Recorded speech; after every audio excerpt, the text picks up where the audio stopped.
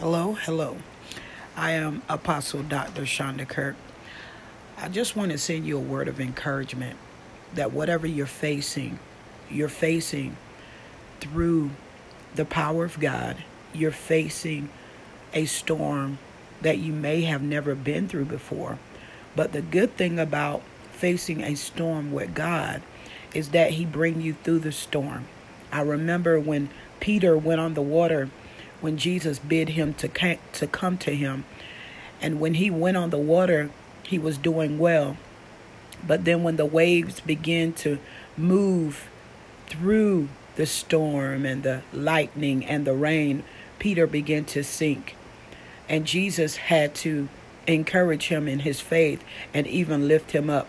So today, I want to encourage you that whatever you're going through, be lifted up through Christ Jesus.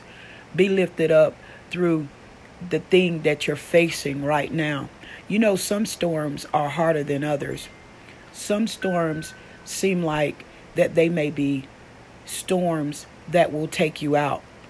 But I'm reminded of a scripture in the Word of God where it says we have to fight the good fight with faith.